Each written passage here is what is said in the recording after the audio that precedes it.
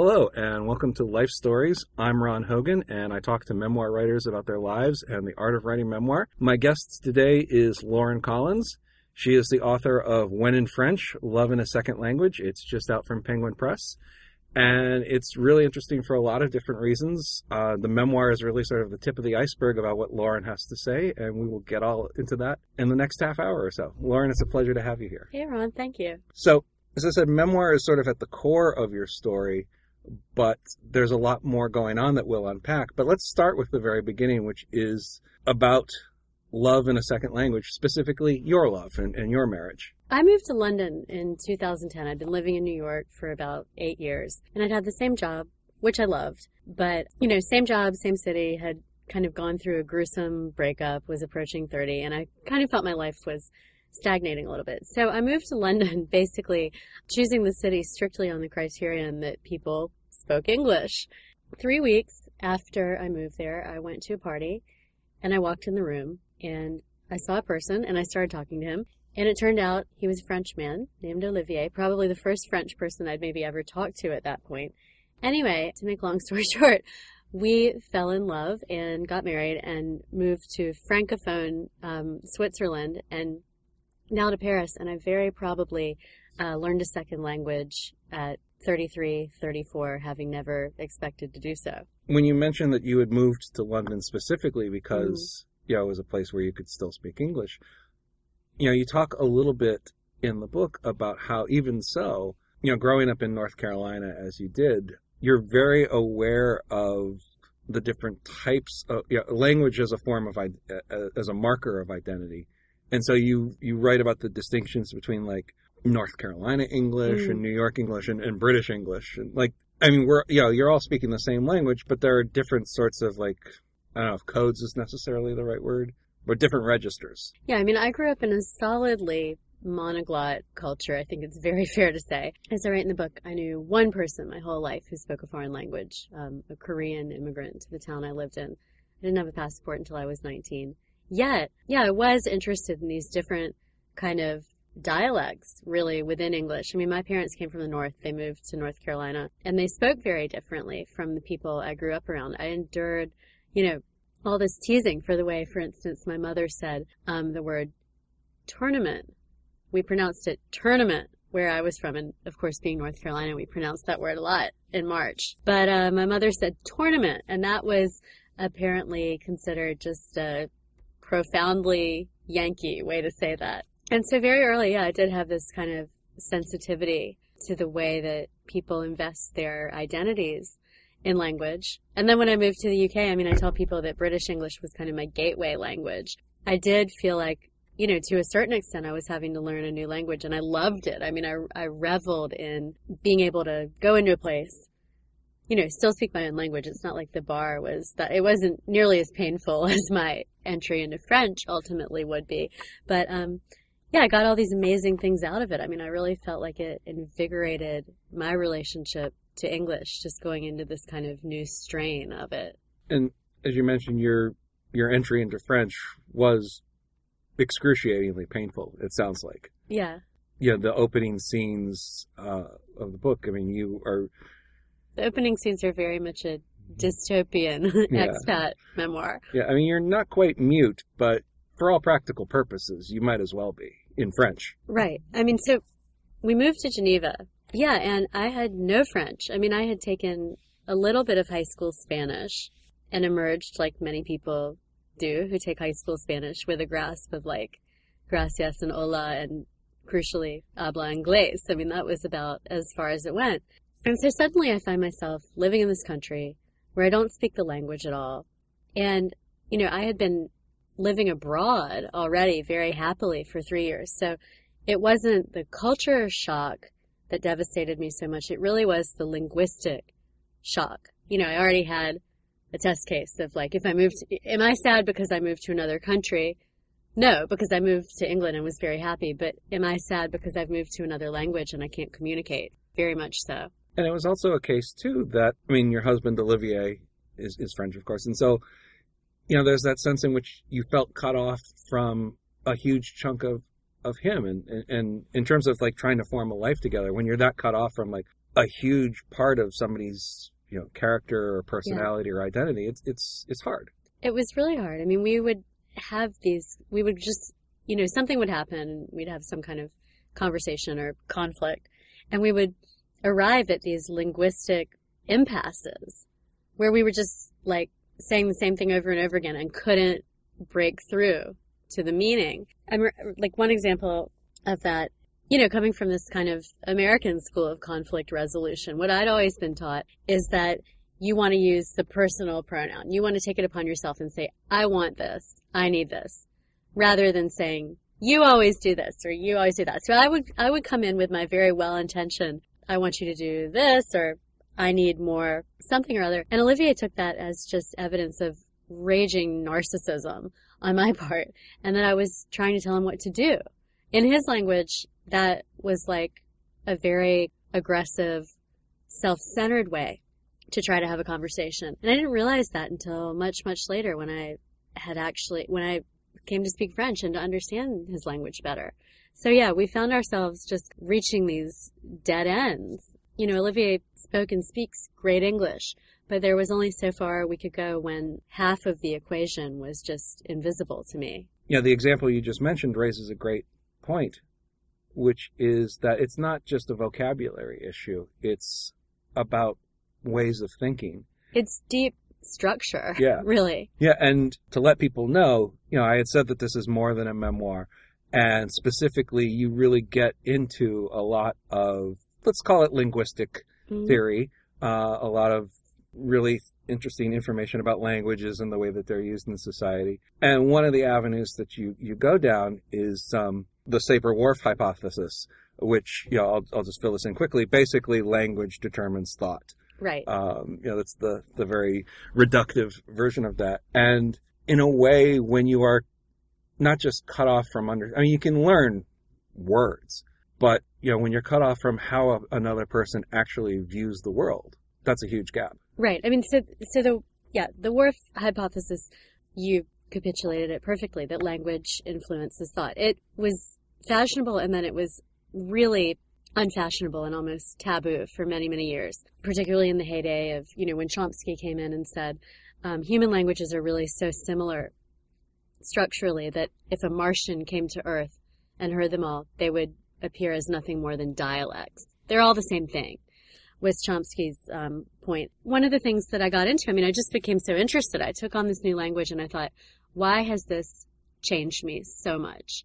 And I wanted to know, kind of on a more substantive level, what was happening. So I started reading. Anyway, there are all these neo-Whorfian, they call themselves, scientists who are now reviving a lot of these ideas about how language influences thought. And their experiments are amazing. Russian speakers, for instance, who are obliged to distinguish between light blue and dark blue. You can't just call something blue in Russian. You have to say one or the other. Can actually distinguish between those shades perceptibly quicker than speakers of other languages. That's an example of an experiment that's been done. I think there are limits to how far you can go in saying language influences thought, but I believe it profoundly, both on an anecdotal, personal level, and from the research that I did. One thing that's just interesting is we often sort of misinterpret that idea to mean, okay, well, there are untranslatable words in each language. And that must mean that, if the classic example of this, although it's not a very good one because it's not true, being Eskimos have 50 words for snow, but if Eskimos did have 50 words for snow, then that would influence their perception of the natural environment. It's not so much the words, because really when you think about it, there is nothing untranslatable. The reason that we're interested in those words is because they resonate with us. But linguists say it's not what you may do in a language, but it's what you must do that can really have a long-term palpable effect on thinking. As you were going through all of this personally, and then as you say, sort of wanting to understand it more substantively, as a writer, when did you latch upon the idea that the way to tell this story was to in this combination of personal experience and scientific overview? I think at the very, very beginning, I may have even thought that it should have been strictly a reported book. And this is just, comes out of my background. I've worked at The New Yorker as a staff writer for, how many years? Since I became a staff writer there in 2008 and started working there in 2003. And so I had never really dabbled in memoir. I mean, I'm a huge reader of memoir. I've always loved it. I'm a huge admirer and student of the genre. But, you know, I had just had drilled into my skull at the New Yorker, like, you don't write I. And if you do, you better really earn every single one of those. So it wasn't my natural inclination to write something personal. But that said, here I am in my personal life, just becoming totally obsessed by and immersed in French. And I'm eating and drinking and breathing and reading and sleeping and not yet dreaming, but I'm totally into French. And I think as a writer, anytime, you know, no matter how much you might think the spheres are going to remain separate. I mean, I thought, you know, this has nothing to do with my work. This is something I'm doing for love. In fact, I probably kind of wanted to keep on the down low the fact that I was like living in Switzerland and for professional reasons. But once something grabs a hold of your mind like that, I think as a writer, it just inevitably spills over into what you're doing professionally. And so the more I thought about it, I thought it incrementally just became clear to me that the story was so much richer if I explained why I cared about all this stuff, which was a very, very personal story. And I think it allows you to sort of push the story into interesting directions because, you know, say, for example, I'm not sure, although feel free to correct me if I'm wrong, like I'm not sure that you personally might have gone to the Academy review session. Right.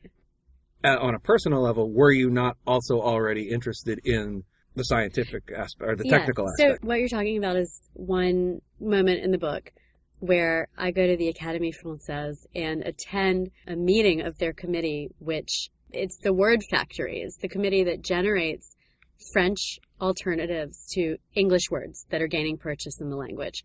No, I don't think as just a citizen I would have showed up there. That was kind of the one moment where I was able to put on my reporter's hat a little bit, and I loved it. I just thought it was so interesting because if my mission was to try to find out how English and French were different, what kind of essential qualities they brought to expression, I thought, what better a site to investigate that than this sort of laboratory where English words are being alchemized into French ones. Like, how will they be different? So that was really, really fascinating for me. Yeah, talking about keeping the lines separate.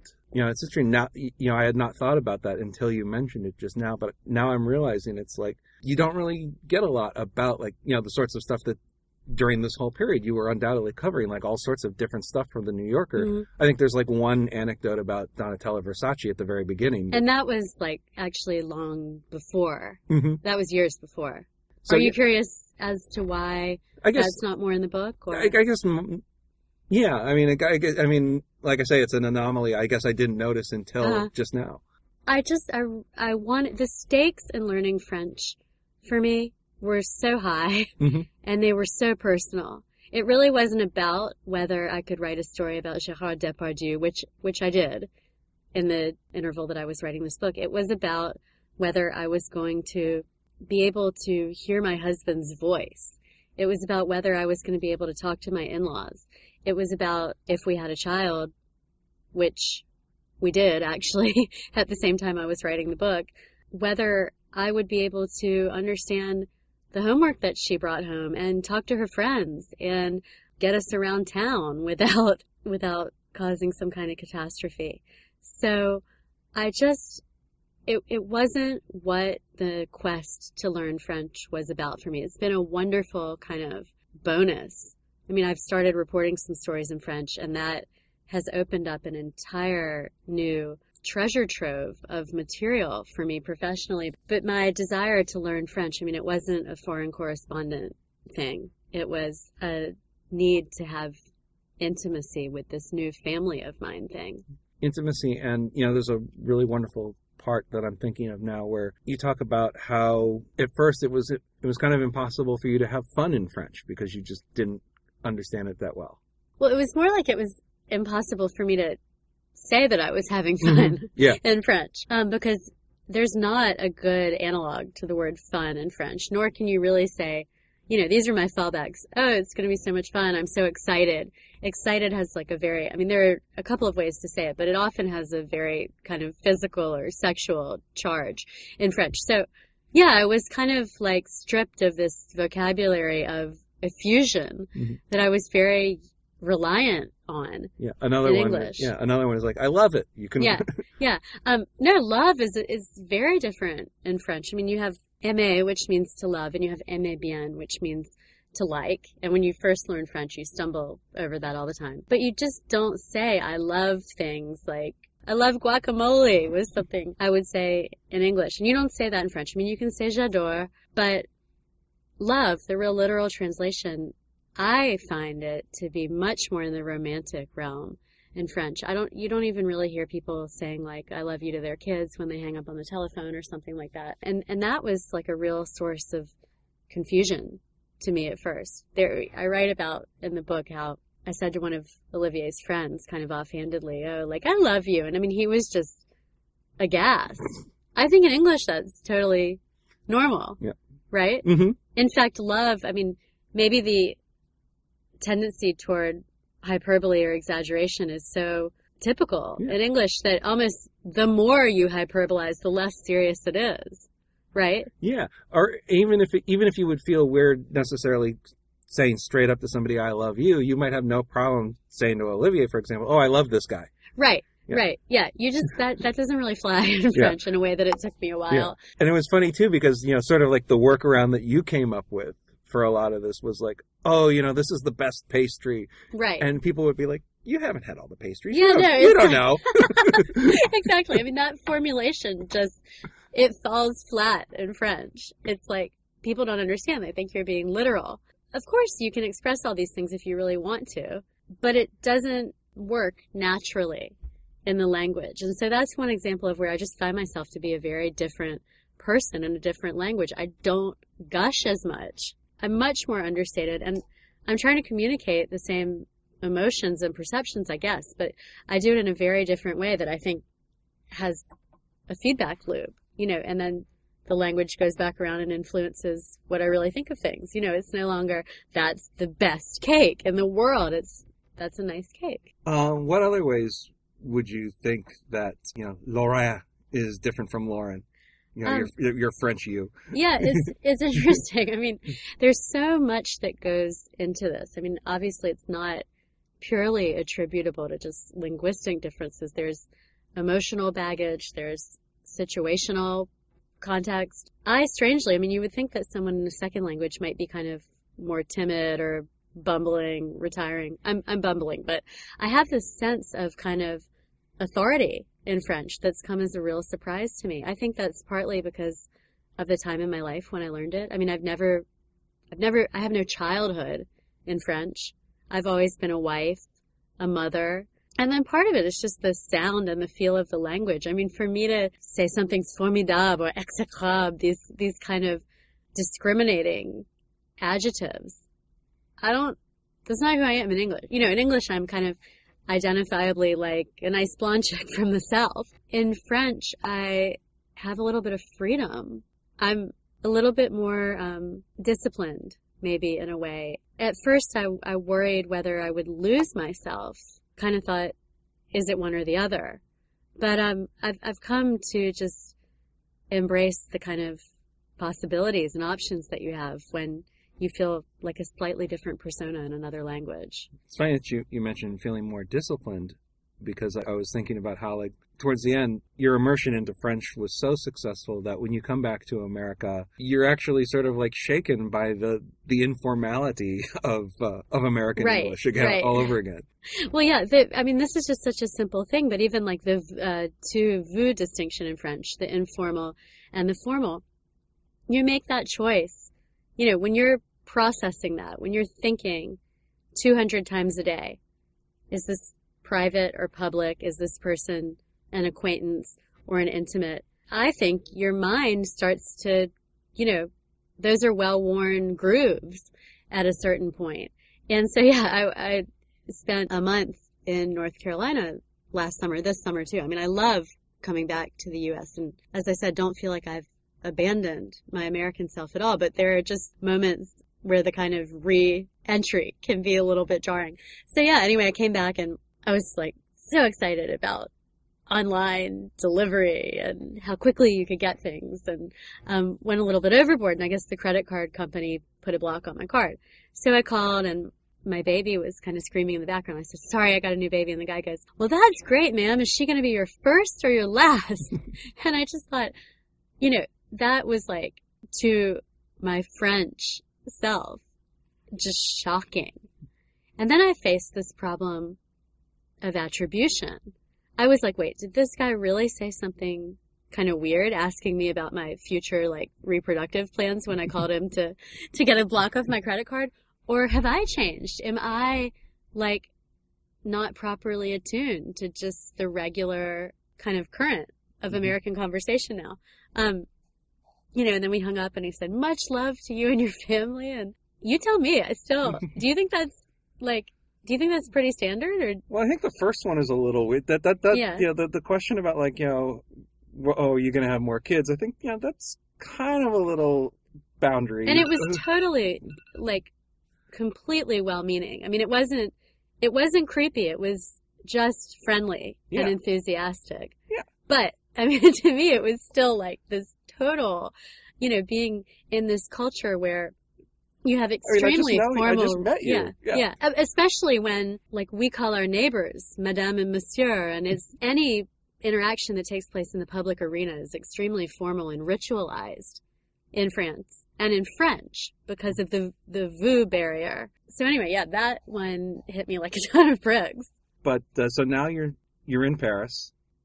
As the book shows, you're feeling very comfortable in your French self. Like, yeah, comfortable. Yeah.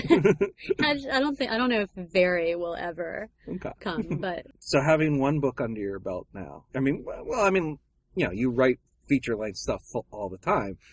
But still, a book is a significantly different kind of project. Absolutely. I don't know what it's going to be yet, but I loved writing this. I mean, you're never sure when you embark on your first book. And it's definitely not just like writing 10 articles. I mean, it's a totally different enterprise. I loved the freedom that I had in writing something. You know, I've come up in the New Yorker and I love it, and I owe all of my training to the New Yorker. But it was just great to finally be able to, like, break some of the rules. So I really enjoyed that. I loved writing something personal, I have to say. I was, in the end, a much bigger narcissist than I had initially thought. No, it was a great experience. And now I've just finished the book tour, and it was totally thrilling to meet people who had read it. Yeah, I want to do another one. We just have to see what it's going to be. Definitely not, like, learning Italian next year. Great. Well, in the meantime, there is When in French, Love in a Second Language. It's just out from Penguin Press. And I have been talking with Lauren Collins. And you've been listening to Life Stories. Now, if you liked the podcast, I hope you might go into iTunes, give it a couple of stars, give it a nice review. Those are the kinds of things that just make it a little bit easier for the next person to find it down the line. You can also subscribe through iTunes and find out whenever new episodes are launched. I'm Ron Hogan. Thanks for joining me today. Hope to see you again soon. Take care.